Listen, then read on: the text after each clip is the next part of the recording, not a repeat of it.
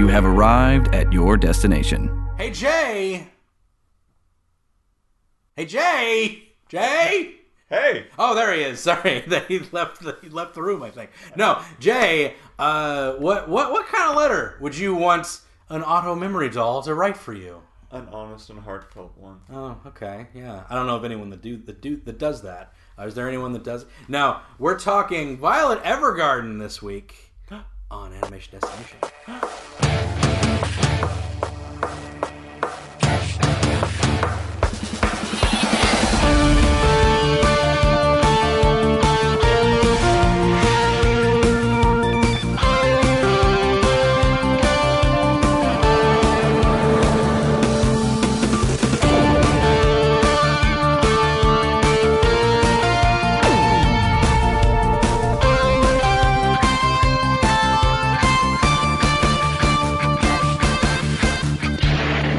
Everybody, welcome to the Animation Destination Podcast, an animation celebration podcast. I'm your host, resident cartoon junkie Brandon Jones, and I am here with Jay Rice. Hello, everyone. It's not Stephen Barnes, and we're talking about anime.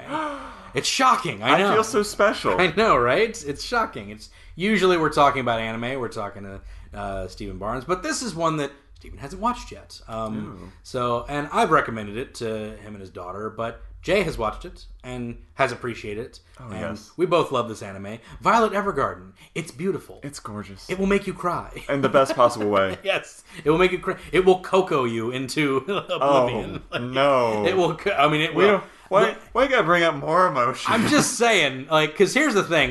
People told me this was a sad anime. It was very sad. Yes. And I got that it was emotional. Yeah. And, it was very, I was prepared. The whole thing was, it was about having a good cry at certain points, and it's about trauma and getting over that trauma and stepping over it and everything like that. And it's great. And I felt the emotions, the episode with the brother and everything, and stuff like that, or the other auto memory doll girl and the brother, and their whole tragic story and everything, and how everything. The way they tell stories is very much like people coping with problems. It's about relationships. Yeah. Exactly. And it's about how people deal with those relationships, whether they currently exist or they are gone. Exactly. And I was like, oh yeah, this is good. I'm feeling like maybe a little bit of choke up a little bit every now and then, but it's not getting me right. Yeah. I'm not like Yeah. And then episode 10 happened, and I lost it. No, I was crying all the way through. Lost the reservation on episode 10. That's the one. We'll get to it, but that's the one with the little girl. Oh. Yeah, that's that one. Oh, no. That's that one. Woof. It's brutal, but okay. Before we continue, I'd like to tell everybody, go watch Violet Evergarden. Yes. It is available on Netflix. It's available on Amazon Prime. On Netflix, you also have the special, which I have watched. I think Jay has watched that one yet. I have not. And the movie is also available, which neither of us have watched yet. Yes. Maybe we'll watch the movie and do another episode of that, because I love this show. I think it's great. But sorry, go ahead. You were going to say something? I forget. Okay, it's fine. Moving on. Couldn't have been that important. But yeah, this show, we'll get into the details later, because we're going to get into our animation recommendation right of course. now. Because we always must have a recommendation. No news today, because this is kind of a quote-unquote filler episode. We don't know when this episode's coming out. That's so fair. No news. Because we don't know. That's usually good news. And so all that crazy news that happened this week, how about that? Oh my goodness. We don't. The news on television. I don't watch that. What? I don't watch that anymore. I stopped watching that propaganda forever ago. The Toon news that happened. Wow, amazing. Oh my gosh, the Toon news? The Toon news that happened this week was amazing. I can't wait to watch that animated feature. But before that, April 15th, Jay, Infinity Train, Book 4, and they dropped a trailer for it. There's two people on the train at the same time, with the same number. What's going on? And they know each other already. I know, right? Yeah. We've seen two people interact. Yes. Yeah. Obviously. Not often in good ways. Right. No.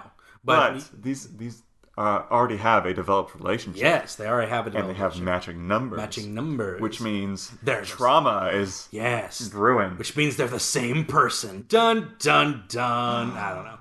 Who knows? But no. Again, I'm super happy. I'm super happy this is happening.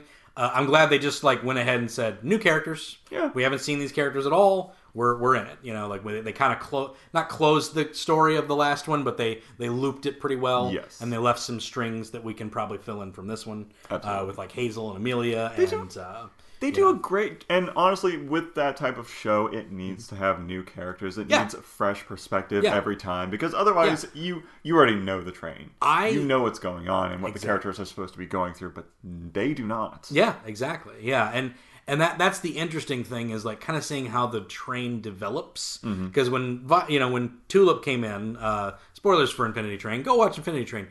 When Tulip came in, the train was kind of wrong when it was going on, because it was a different conductor and stuff like that. So she kind of had to fix that. That was her arc. But like, I was kind of hard for me to imagine when she left. Like, what's this show going to be without Tulip? Yeah, because like Tulip's kind of like that. She's the main character. That's the one that I care about. What's this going to be? And then they did the MT character, which was great.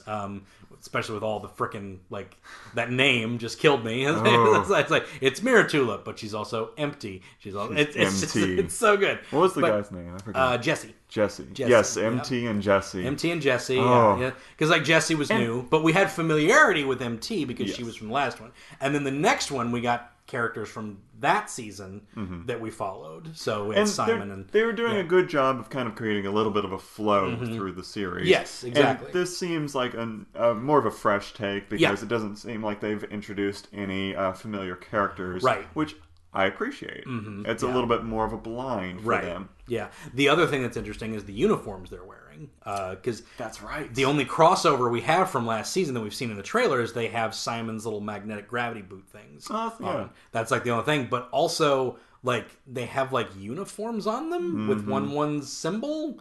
So it's like, are they part of the crew of the train? They just got shanghaied. I know. It's like, what is happening here? It's like, so it's interesting. So but it's a completely different like dynamic between them, and I'm intrigued. I want to see if Amelia and Hazel come back. If we touch back on things from from past. I need closure with Hazel because she left, and I just want that little turtle girl to be happy. I know, right? Like, she deserves it. She does. Tuba's dead, so. And honestly, I'm just excited to learn more about other people's trauma because they do such a unique job every time. Yeah.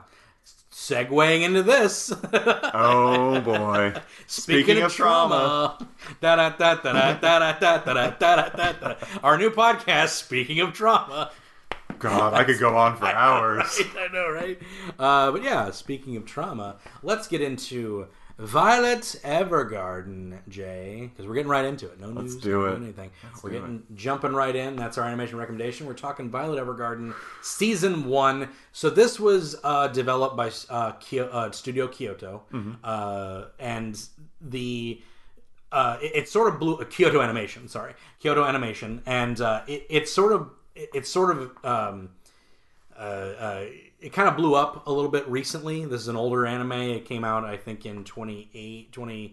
I think, 2018. The anime, it came out in 2018, and just kind of like sat there and was it was fine. And I think it did pretty well. It's based on a series of light novels, not manga, which I just learned today, actually.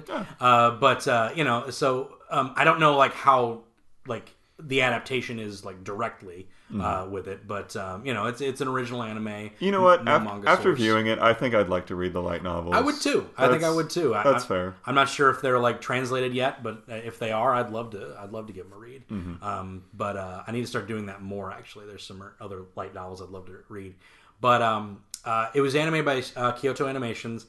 It sort of blew up a little bit after they put the movie out, I think, which was a year later in 2019. Okay. And that was their first production after the arson attack that happened on the studio, which is a tragic attack that cost a few people their lives, and they had to shut down the studio for obvious reasons. And then the next year was 2020, so right into COVID. So fun stuff. They had to deal with that. So which luckily Japan didn't get hit hard by the thing anyway. That's actually what caused it to grow in popularity because everyone was home. So everyone was home. There was something to watch. It's true, and so why not have a good cry? Oh, God. And boy, did we need it. Did we need it in 2020. But yeah, 2020 being a challenging year that it was, I think actually the viewership of this went up pretty high. I'd imagine so. It went up pretty high in 2020. Because it became available entirely in Netflix, plus the special, plus the movie. Mm-hmm. So, and it's just gorgeous to look at. That's the other thing. The lens flaring and the lighting is just like, it reminds me of Wit Studio, the guys that do Attack on Titan. It's just like, but even more detailed than that. Absolutely. Every episode looks like a movie. Every little bit of nature is so beautifully detailed. Yes. You could walk into this world and experience every inch of it and know, like, this is real. There's no part of it that has little effort done. Every character is beautifully designed. Like I said earlier, is like the background characters, you could walk up to them and be like, this is your name and your entire backstory. Right, cool. Yeah, exactly. Yeah.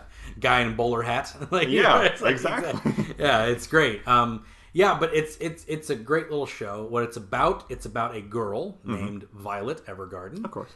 You think it's like a place. That's what I thought it was. Me too. I thought it was like, maybe that's her happy place that she goes to. Because I learned a little bit about it, like prior. It was just about this girl kind of getting over her traumas and stuff. But like, I figure like the Violet Evergarden is like this place you go to. That's just her name. That's her name. A very elegant name. Right, yeah. Her name's Violet. She only ever had Violet as her name, and then she's basically, when we come into her, she's being like adopted into this family, the Evergarden family, which is friends of the Major, who she fought for in the war. Yes. There is this sort of inexplicable war that's going on in this. It's now in peace times, finally. So it was for World War I, World War II. Yeah, and it lasted about 5 years, give or take. Yeah. And she actively participated in that as one of the most successful soldiers out there. It's interesting because like they sort of imply, they don't explain it fully, but they kind of imply that she's some type of like weapon person, but they don't really go into it. But she's this orphan, this war orphan, that gets adopted by Major Gilbert. Her brother finds her, and his brother finds her, and his brother is just like this really creepy dude. That's just kind of inexplicably a jerk. It's totally viewed as like it's human trafficking. Basically. Absolutely. Like he's like, I found her, I'm giving her to you. Yes. Like it's just like, whoa. What do I do with her? He doesn't have any idea what to do with her, and like, and so, but she's like, basically like just like she takes instructions. She takes instructions, she takes orders, and does whatever it is. She follows them to a T. So when he realizes that she's like really good at combat, and then she's feeling guilty about it, but it's just kind of like she starts like, what is she, like 13, 14 when she meets her? Like, so it's like, she's like 15 or so. So it's like, like she's very young, but she's really efficient at murdering people. Yep. At a high level. So he's using her in like these campaigns to kind of end the war faster. It's like he's going to use what he can in order to, to bring peace or whatever, because he's not like a warmongering dude. No. But he feels super guilty about having to use this little girl like in this manner. It eats away at him. It does. Like, I love how it's portrayed. It's so good when we get into Gilbert's backstory and just like how he just feels remorse for. Well, it's even worse because Violet. She is expressionless. Yeah. She doesn't know how to experience emotion because she was never socialized at all. Yeah. And that is what she has to learn throughout the whole series. Is like, I did horrible things. For this person in my life. Right. And she doesn't even register it. Right, yeah. It's exactly. Yeah. It's just like, she was in the fog of war, and just like, but even that's like not even a thing she cares about for the longest time. She doesn't even really care. She just wants to see Major Gilbert again through the first half of this frickin' series. Yeah.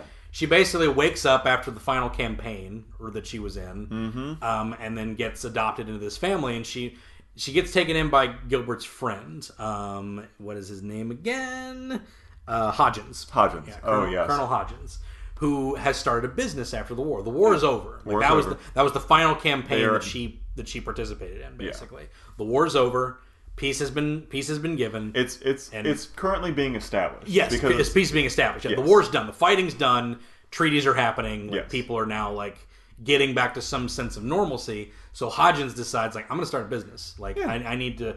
And what's great in this war-torn world is there's need for letter writing. Yeah. A lot of people are just, like, kind of born into this war.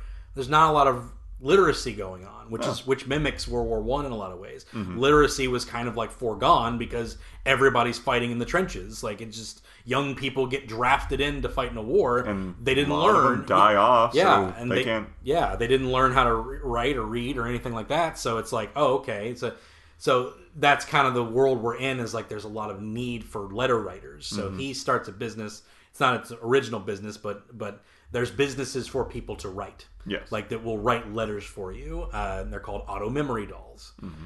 He decides to bring her in.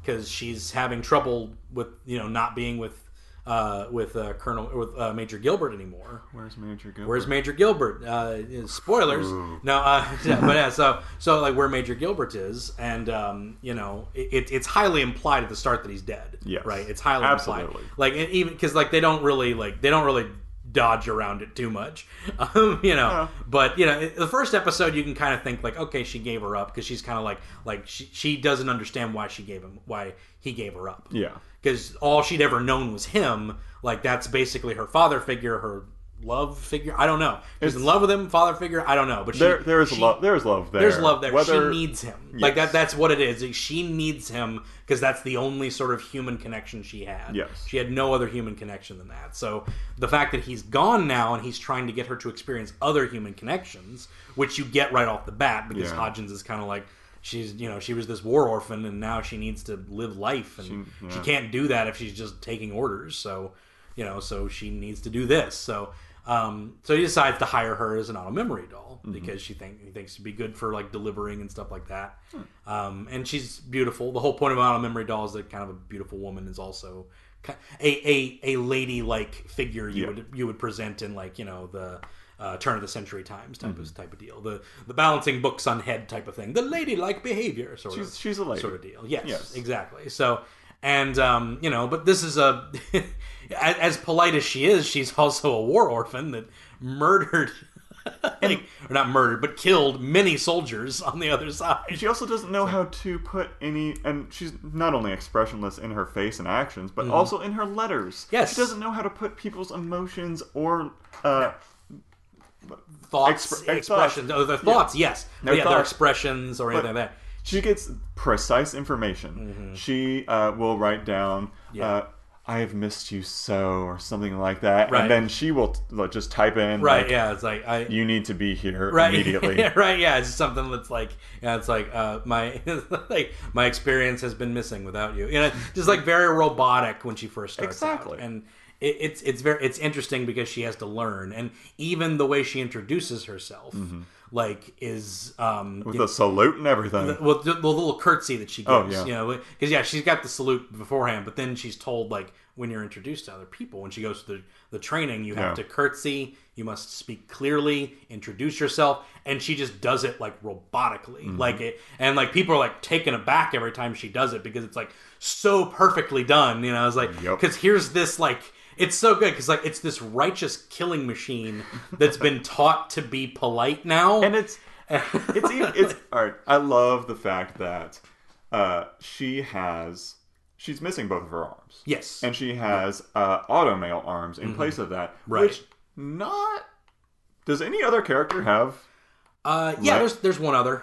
I think there's like one other. There's a leg. I think there's a leg at one point. Somebody has a leg. But there's a few things. But yeah, and that is a great way to really reinforce the character and what type of character this is. Right. She's part robot. Yeah. Right. Everything she does is robotically done. There's the episode with the little girl. She calls her a doll, and then because it's not a memory doll. That's what they call this profession. But then the little girl sees her hands. And she perks up. She's actually a doll. She's actually a doll. And it's adorable. I can play with you. Yeah, it's absolutely adorable. And the tears are in my head. We'll get to it. Yeah, we'll get to that. We'll get to it. But yeah, man, and I don't know if I want to spoil every episode, but I definitely want to talk about that one. But yeah, the way like again, like she starts off like being terrible at the job because she just doesn't know how to convey emotion. Yeah. But then she starts to learn through interacting with her coworkers, with Catalea,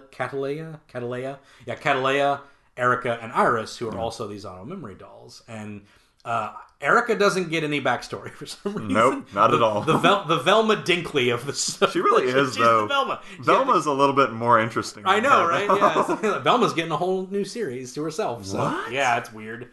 HBO Max is doing an adult cartoon with Velma Dinkley.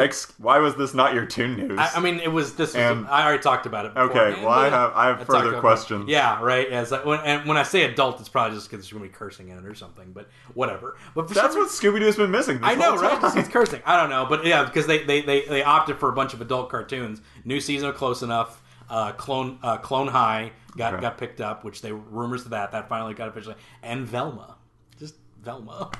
All right, it's under their adult cartoon umbrella, and it's Velma Dinkley from Scooby Doo, and I'm like, what? So okay, I don't know if she's gonna be solving mysteries or it's just gonna be her living her life. I have no idea. The only thing I know is that Velma's the only one of those characters you can change. Fair enough. You can't change any other character, but for some reason, Velma changes all the time. Don't know why, but that's the one. She can change ethnicity. She can change, like, it's just every other, like, she's the one that you can change up. Don't know why, but that's the one. Can't change Daphne, can't change Fred, can't change Shaggy, can't change Scooby. They have to remain the same. But Velma can be Asian, she can be Hispanic, she can be, like, all these other things. And it's weird, but... I don't know. But yes. So, other side characters in Violet Evergarden. Yeah. Iris.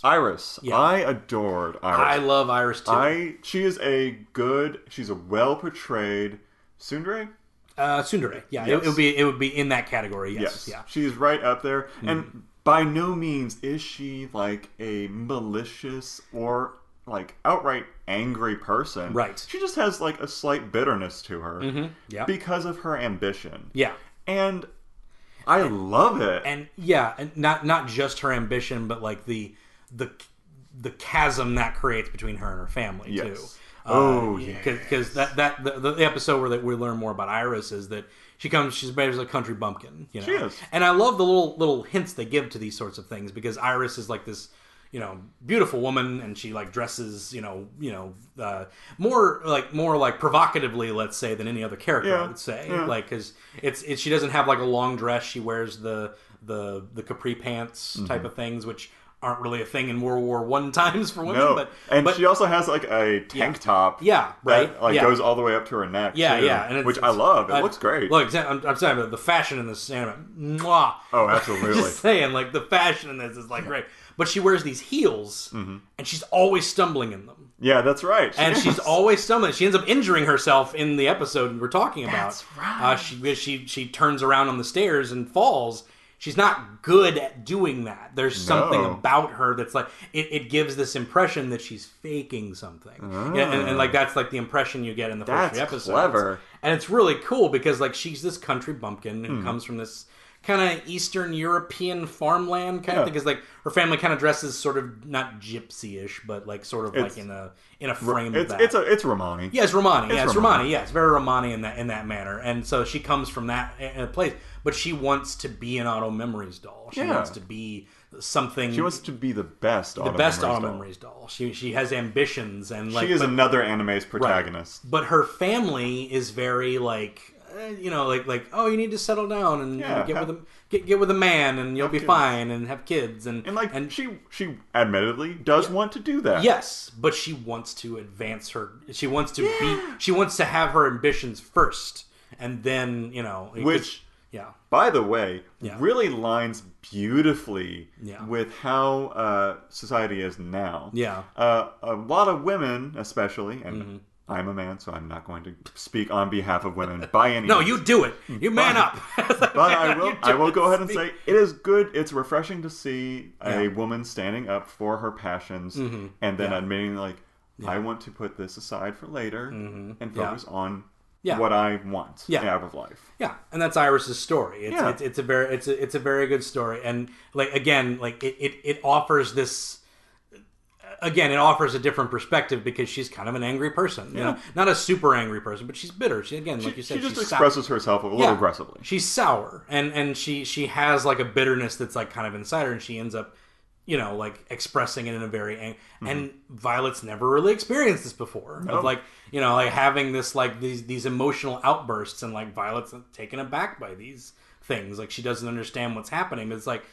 your family just wants what's best for you. I don't understand why you're... You know what I'm saying? It's like she doesn't get what's happening. She also like draws on like logical conclusions of how to help her. Right. She's like, oh, your daughter is upset about this. You should go help her. You should go help her. That is not what you do in this situation. Yeah, exactly. Yeah, it's like, it's not a great idea, but she's trying to puzzle it out logically. Yeah. She has no emotional tangents to anything, and she's learning those tangents through, by doing the wrong thing. You know, it's like we learn by making mistakes, obviously. And she makes mistakes through the whole series, and I think it's great. But ultimately, communicating is what they needed. Like, so she was right. It's just she went about it in like the most like blunt, robotic way possible. And what I really find interesting, because the whole series is just about communication by itself. Yeah, and this specific type is just.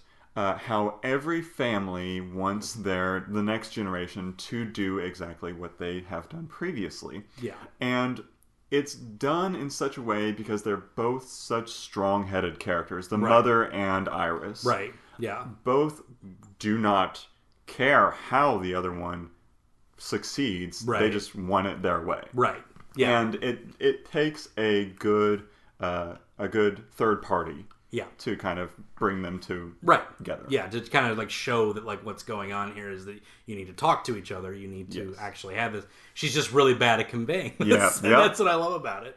But what I like is like, at the end, towards the end of the episode when like, she's like berating Violet for getting involved in the business, and Violet's just kind of like, I don't know what I'm doing. Yeah. Like, I'm just like trying to help. Like you've been like, it's like you've just been very unhappy, and I've been trying to help you, and I don't know what to do. I'm just saying what should be done, and then it's just sort of like, I'm sorry I messed up your life, and it's just like, oh god, I feel bad now. It's so good, like, because like, because like she's not doing like, you don't. It's such a good bit because like you don't think that she's.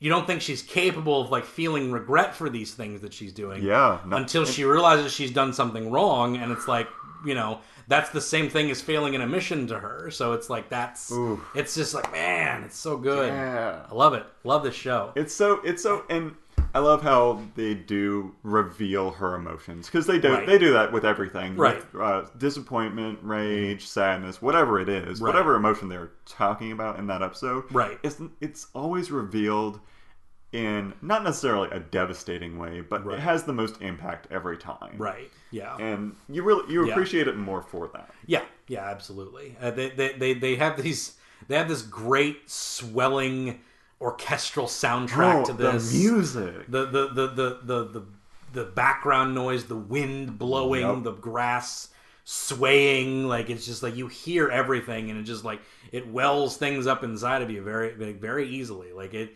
again, like I didn't, it didn't get me until episode 10. Like I didn't actively get like, it didn't break my tear ducts. I felt it. I felt it. I was like, oh, this is nice. This is very nice. Yeah. And I can see why anyone would cry over every episode of the show. Absolutely. I can definitely see it. I was watching it on my breaks at work. Right? So immediately after the episode, I just had to be like, let's go back to work. Gotta. You come Jay, back, what's come wrong? back like puffy Nothing. Eyes. Like, nothing. It's fine. Don't worry about it. I wasn't crying at cartoons. I wasn't crying. It's fine.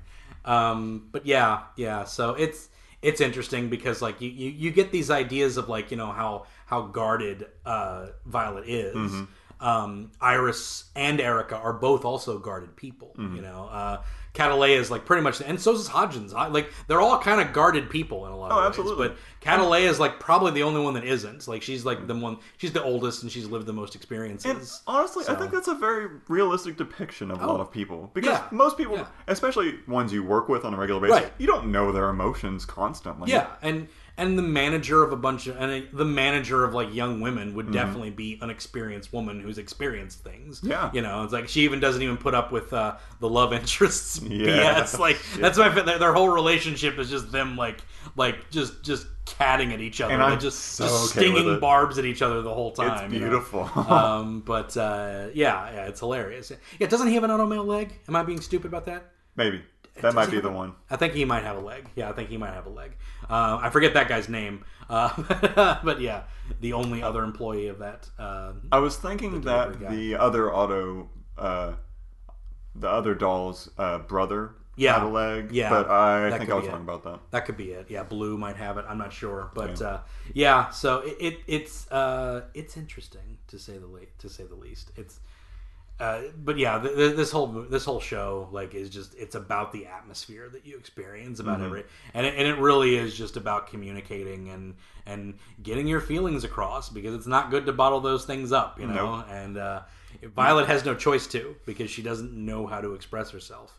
But she's learning. She's learning about things. And whether or not she was doing it intentionally or otherwise, right? It's interesting to see all the different types of just little stories she interacts with. Yeah. Because ones that stick out to me in particular, the one where she has to write for a author.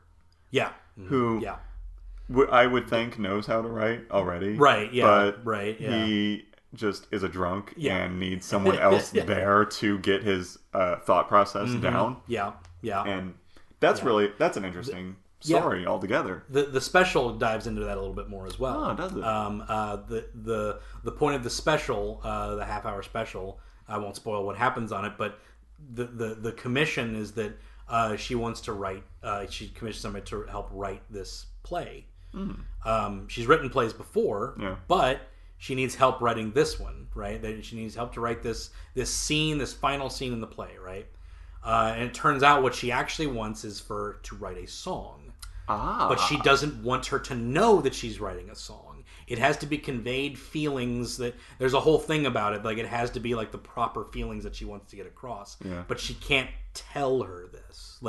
So it's an interesting dynamic that Violet has to figure out how to convey the emotion through song without knowing how to write it, because she's not how to write a song. She even ends up in the mid part it's I have to turn this over to somebody else. I don't write songs. It's not. This is not what the contract was. It's so. It's you asked me to write this. What you're actually asking me to write is this. That's a different thing. So it's a very interesting thing of what that all turns out to be. But yeah, it's a good episode. It's a good little special. In all honesty, the concept of this show. Yeah, I'm surprised.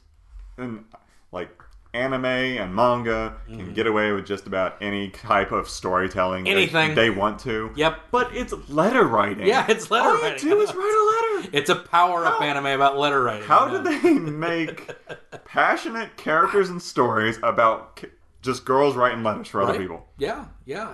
Again, it's just the central focus. Like you said, communication is key to a lot of things going on in this. And the fact that it's about communicating with other people and communicating your feelings. It's also the most physical form of communication. Right. What is a letter? Letter is conveying your feeling to somebody. Yep. It's I'm happy you showed up to whatever. Happy birthday. Glad you're a year older. Blah blah blah. That's what writing a letter is. Whether you're typing it, now we text things to people.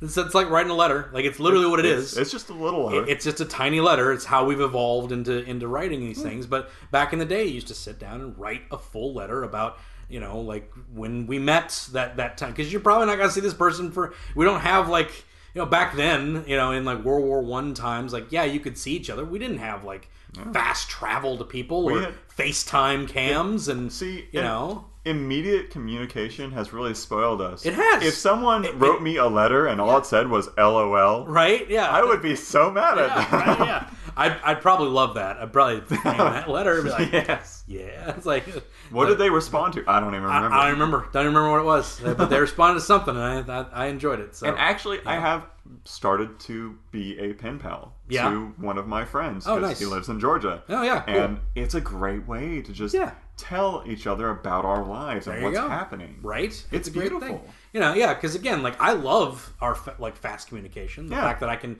Zoom call somebody that I want to, and do all that stuff. It's been exceedingly helpful in the past year. In the past year, it's been exceedingly helpful for a lot of people. It's I've said it on here before. I've had probably a better year than a lot of people this past year. But it's been rough for everybody, and communicating and stuff like that is just a thing that a lot of people crave. There are introverts that drains people of, but not having communication or interactions with people can be damaging.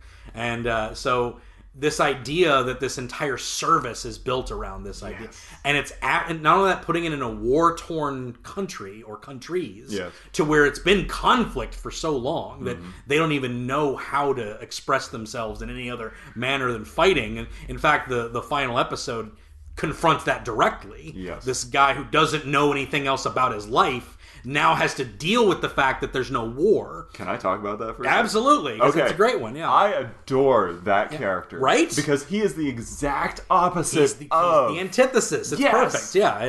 Yeah. He is a man who cannot live his life without conflict. Right. It's what he was born and made to do.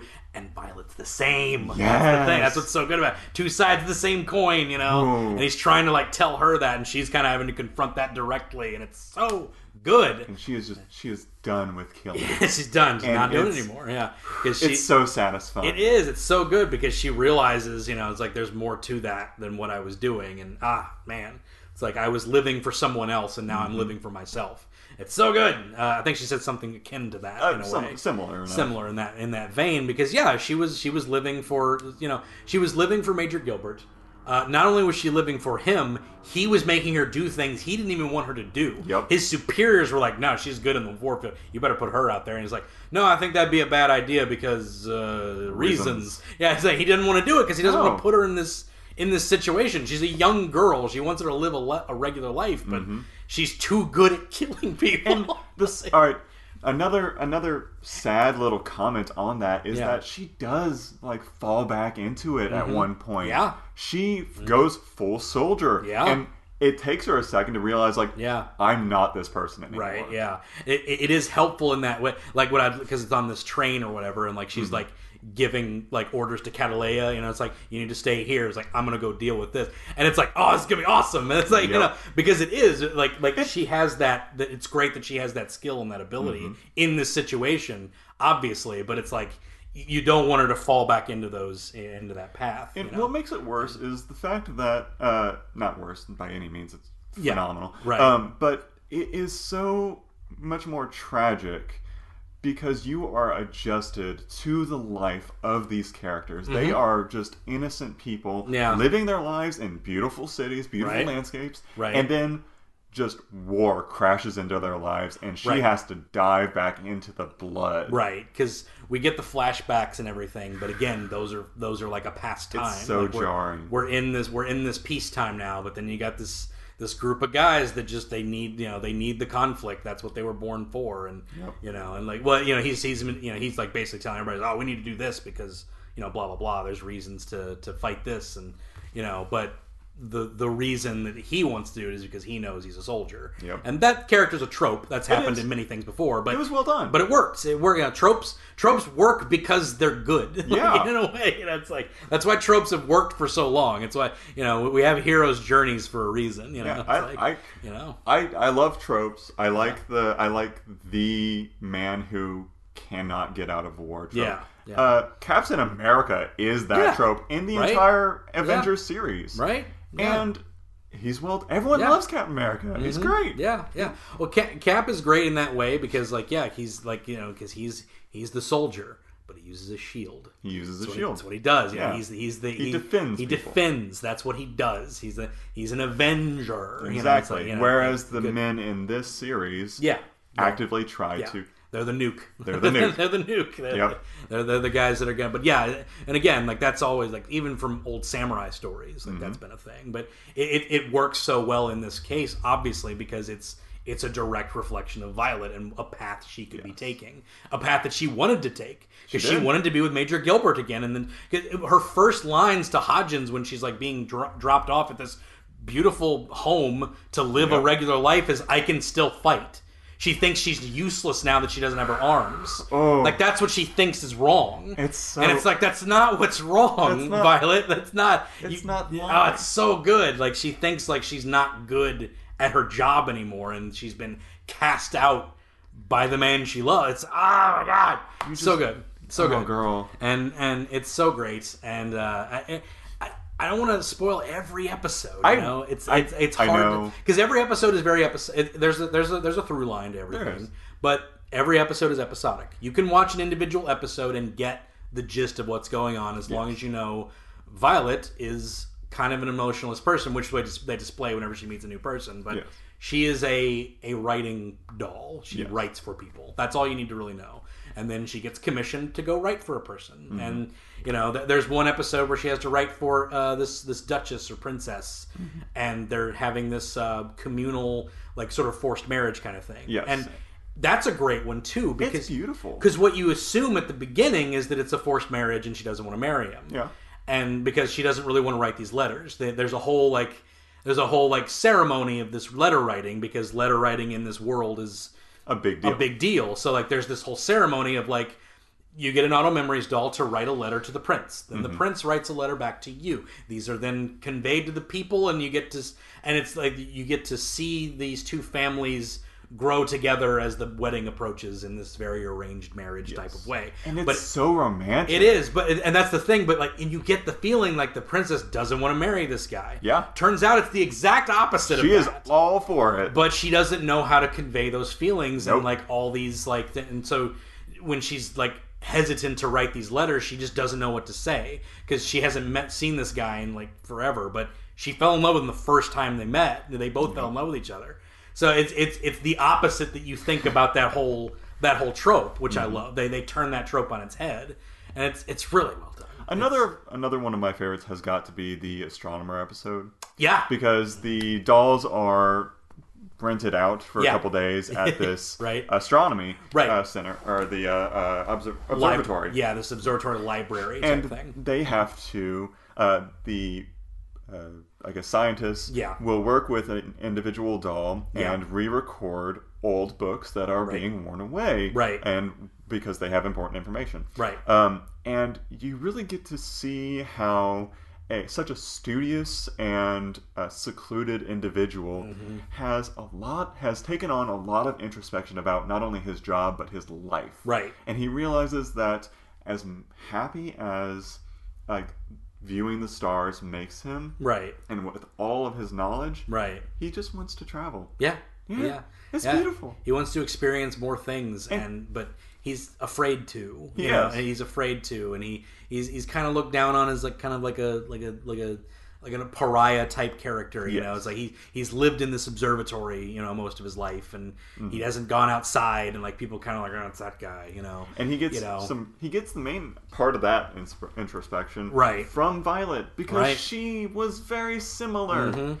And now he sees that this woman is traveling around and meeting interesting people with no arms. She has fake arms, but she's going around and doing things and experiencing new things. I like that episode too a lot because of the world building it gives.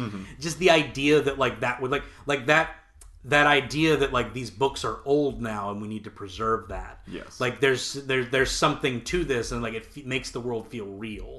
It's like, oh yeah, you can have a library, but it's just a big background with books, right? Exactly. But then like understanding the plot of the episode being, we have to preserve this knowledge, and the only way we can do that is just rewrite everything. Exactly. And then discard the stuff that's not right anymore and stuff like that. And like we have to re-record things, and like and that's a very scientific laboratory type of thing too. Absolutely. It's a valid plot. Yeah, it is. Because every laboratory needs documentation, and when something's not documented, then we don't know what the direction we need to go to in the next experiment is, or what's wrong, what we did wrong. We have to document what we did wrong so we don't go down that path again. So there's an interesting my friend, my buddy Haas, who I do my other podcast with, he I don't know if he's getting this, I don't know if he's going to get this job. I think they probably didn't have the job left, but he got interviewed for a very interesting job that was basically that, because he's a copywriter at heart. He does a lot of copywriting and procedural manual type writing in a few ways. And he was going to get a job at a lab that basically was breaking down radioactive material. Interesting. And basically like, okay, document how we did this and whether or not it worked. So then and then basically was to basically get the process down to where it works good to break down this material. Okay. Or to disassemble this. No, it wasn't radioactive material. It was toxic material or something like that. Yeah. It was sort of radioactive, but not really. It wasn't radiating. But yeah, but like documenting that sort of thing. That's a real world thing, and you don't think about it. No. But that's a cool job, to be like, okay, so we separated, and to document how that works. It's amazing the variety of tasks she is instilled upon. Right? Like she had to write a play. She had to document scientific knowledge. She had to write love letters between two royal houses. Yeah, like, that's beautiful. Good stuff. And then I have to talk about it. I have to talk about my favorite episode before we end this sucker. I have to talk about episode 10. Yes, I have to talk about the most emotional episode. A loved one will always watch over you. That is the title of this episode. Oh. This is the one that frickin' like stabbed me in my tear ducts, and they just came I remember just sitting there and just like I wasn't like bawling or anything, but they're just coming down. I'm watching like,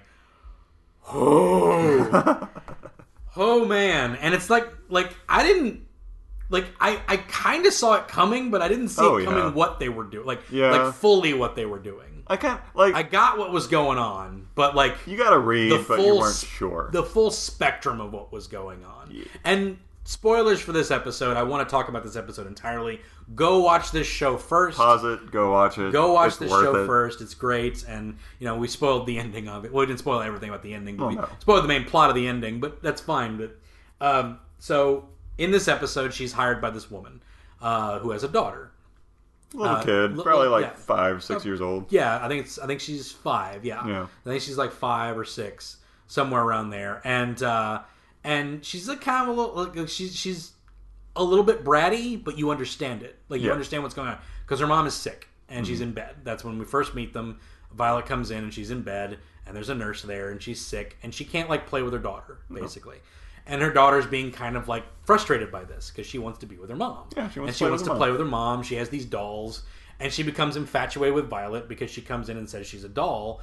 And being the little kids, like she said she was a doll, but she's as big as a person. Yeah. So, but she thinks she's a doll because she introduces herself that way. Mm-hmm. And then she kind of is like, no, you're just a person, kind of thing. But then she takes her gloves off to type. Yep. And she actually thinks she's a doll. She's just infatuated with Violet, and it's just a beautifully cute depiction of everything. Yes. Same voice actress as Iris too, plays the kid. Oh, really? Who played Lucy in Fairy Tale. I need to remember her name. It's Leigh Mc something. I can't remember what it is, but yeah, it's Leigh. Her name is Leigh. I know that, but yeah, she's great. I absolutely love her work. But she plays the little girl, and she's adorable. And it's like this little girl is like, and Violet's like kind of like like she trying to interact with her because like on days that the mom can't write or can't convey the writing to her, she's too sick, so Violet kind of just has to hang out. Yep, she just hangs out, plays with the little girl. Because she's there for a month. Like, she's literally in this and they're a well-off family. This isn't like, they're well-off, she has a mansion, she has like, and what's going on because like there's these lawyers that are coming in and these doctors, and she's talking with them, and it's all in the background, but you get what's happening. Like, like because she's like, what are you going to do with the assets? Blah blah blah. And you're just like, oh, this is just building. Like the whole thing, it's just like, and the whole time I'm watching, like, ooh, this is a brutal one. This is brutal. I don't know. Oh, because this little girl's not understanding. Like, she just wants to play with her mommy. Yep. And then, but she gets to play. She's and talking with Violet. And it's framed from the girl's perspective, right? Which makes it so much worse. It's all from her. Like, it's not from Violet's perspective at all. It's all from her. Yes. Yeah. And that's the thing is Anne. Anne's her name. But Anne wants to she wants to be with her mom, but she can't. So she's trying to play with Violet on the days that she can't write. Yeah. But then there's the days where she's writing and she can't interact with anybody, and she just watches them write, and she's bored out of her mind. She's bored out of her mind, and she just wants to be with her mom, and she has this big emotional breakdown towards the end of it that she wants to be with her mom, and then finally Violet and Violet the whole time is experiencing this, just watching this happen. Yep. Stone-faced the whole time, just like, just kind of experiencing this whole thing. And this is 10 episodes in, so she's had a bunch of stuff to go through, right? Oh, absolutely. She's had a lot of connections that have been made, and there's an episode where She has a bit of closure with Gilbert over Major Gilbert. There's a bit of closure there. It's not full closure till the end, where she gets to erase what she was, or start to erase what she was, not entirely. But she's had emotional breakthroughs before this hand. This isn't her first. But she's taking all this in, the whole episode. And finally, she just says goodbye, and everything's done, and she goes away. And then we learn, not from the perspective, then it switches to the perspective of Violet back at the agency. Yes. And we're not in the perspective of Anne anymore. And we learn that she wrote 50 letters over the course of that month. 50 letters to be delivered once a year. Yep. Every year to Anne from her mother. Isn't it on her birthday, too? On her birthday. Yeah. Every birthday year, she will get that. And just watching Violet break down over this. Oh, my God. I'm getting it right here, man. I'm still, right now. It's I'm getting it a little bit right here. She stone-faced it the whole way through. And she just, gets back. Oh. And it's the first time that her coworkers see it happen, too. Yes. And she just, you get to see this crack in her voice and just starts streaming down. And it's just oh, my God. It's just ah! Because it really is like a waterfall. It does, because it's just she's because the whole thing Anne wants is to be with her mom. Yep. And she's not going to be able to be with her. But she'll be with her through these letters, and then they go through the course of her life. Through the every 5 years, they show her at a different point in her life receiving the letter that she had of what her birthday is, and it's just it's brutal. You watch this little girl just grow up, be her own.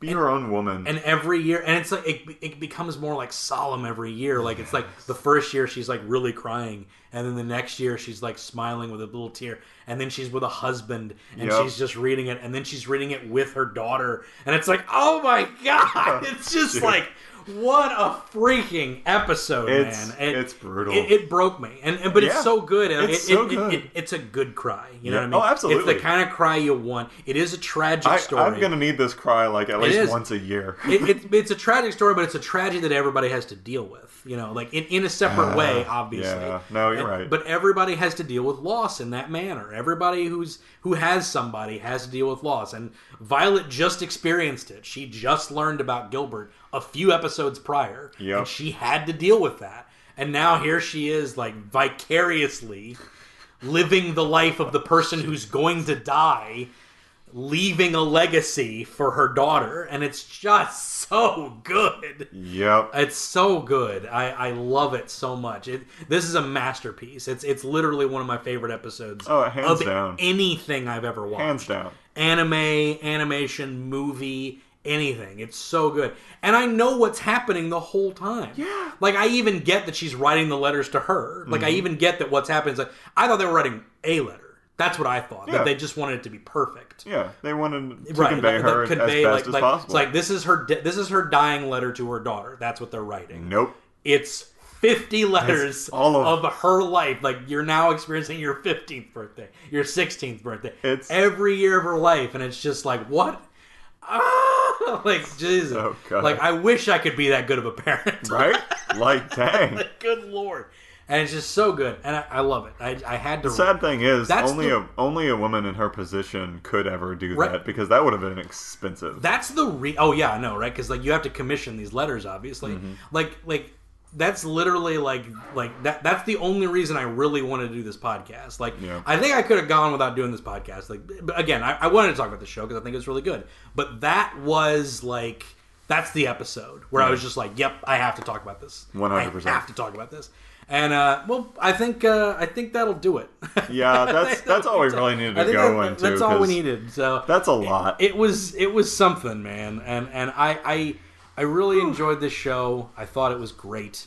I think a lot of people should see it. Yeah. Just for the emotional. Yeah. And again, reaction. It's not.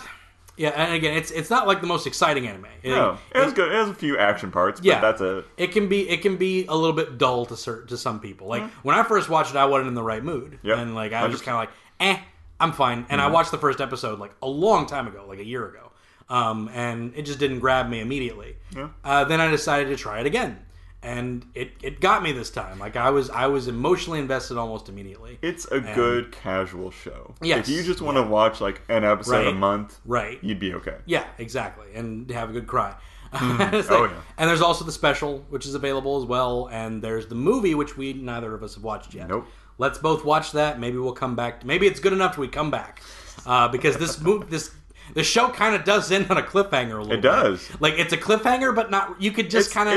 It could have been thrown away. Yeah, very easily. You could end it where it's ending, but I believe they're getting a season 2. But yeah, it's like Violet opens up, does her little introduction, like I'm Violet Evergarden, does her whole big deal, and then opens the door, and she kind of is taken aback by what she sees. You. And it's like, what? like, who'd you see there? Who's that? Who that? You didn't have any plot twists the whole show. The whole show, other than like Major Gilbert, which it wasn't really a twist. It was a twist for her, I guess. But no, there was no twist to this whole thing. But then that happens, and you're like, wait, who's that? I don't know who that is. And I guarantee that's how one of the books ends too. I bet that's how one of the books ends. Yeah, it ends with that. You know it. It's a great show. Definitely check it out. Definitely go watch it. I loved it. I thought it was phenomenal, and it's gorgeous to look at. But you got to be in the right mood. If you're an action-oriented type of watcher, it might not be for you. Probably won't be for you. There is some good action in it, but the animation is so good through the whole thing. The animation is gorgeous. The art design is beyond, like, it's next level, dude. This is the prettiest anime I've seen in a long time. Yes. It's just. Absolutely. And I love the art design too, because it's very realistic, but it's also got that cartoonishness to it, that anime cartoonishness. People don't have like real faces, but everything else looks accurate. The anatomy is really real, but it's also very exaggerated. Like we're looking at a hand right now that's kind of crunched up, that is gripping, which doesn't look accurate to a hand gripping, but you can definitely see that it's a hand gripping. It's more expression. Exactly, it's expression, but then like all the landscape is just like freaking gorgeous and beautiful and realistic, and every scene is a painting, cell shaded, beautifully painted computer animation, just absolutely gorgeous. That's another thing, is it mixes computer animation with the style of it, like, beautifully. Like, fluidly. That's you can hard barely to do. tell. It's hard to do, but like, because all the people are animated 2D style, or animated 2D style traditionally. I'm assuming they're digitally painted, but they're all. But the backgrounds, they're all CG'd, and like you have these sweeping landscapes and stuff, and then they animate over top of it. It's very traditionally animated in a lot of ways too. Like, you can tell when something's a painting too. Oh yes, it's so good. Like, I absolutely love this show. The look of it, the feel of it. If you want to have a good cry, go watch Violet Evergarden. It's a good jam. And we finally did. We talked about it. We talked about it. We did it. We talked it out. We talked it out. We communicated our feelings for this show about feelings and communication. Yeah, Gilbert's brother sucks. What a jerk! What a jerk! He's the worst character. Where, like, not only is he a bad character, like, or like a bad dude. Like, he's literally like he took this. I don't know, man. He's awful. Watch the show. Yeah. Tell us how much you don't like him. Yeah, he's awful. He's basically the villain of the show without being the villain. Yeah. But yeah, man, it's a great show. Definitely check it out. I loved it. Yes. It's available on Netflix. Go watch it. Enjoy it. Jay, thank you for being on. Always a pleasure. It's always good to have you on. This has been the Animation Destination Podcast. You can check us out at destinationcomics.com/DNN, animationdestination.com, and at Facebook at Animation Destination. That's it for this week. Next week, we'll be back.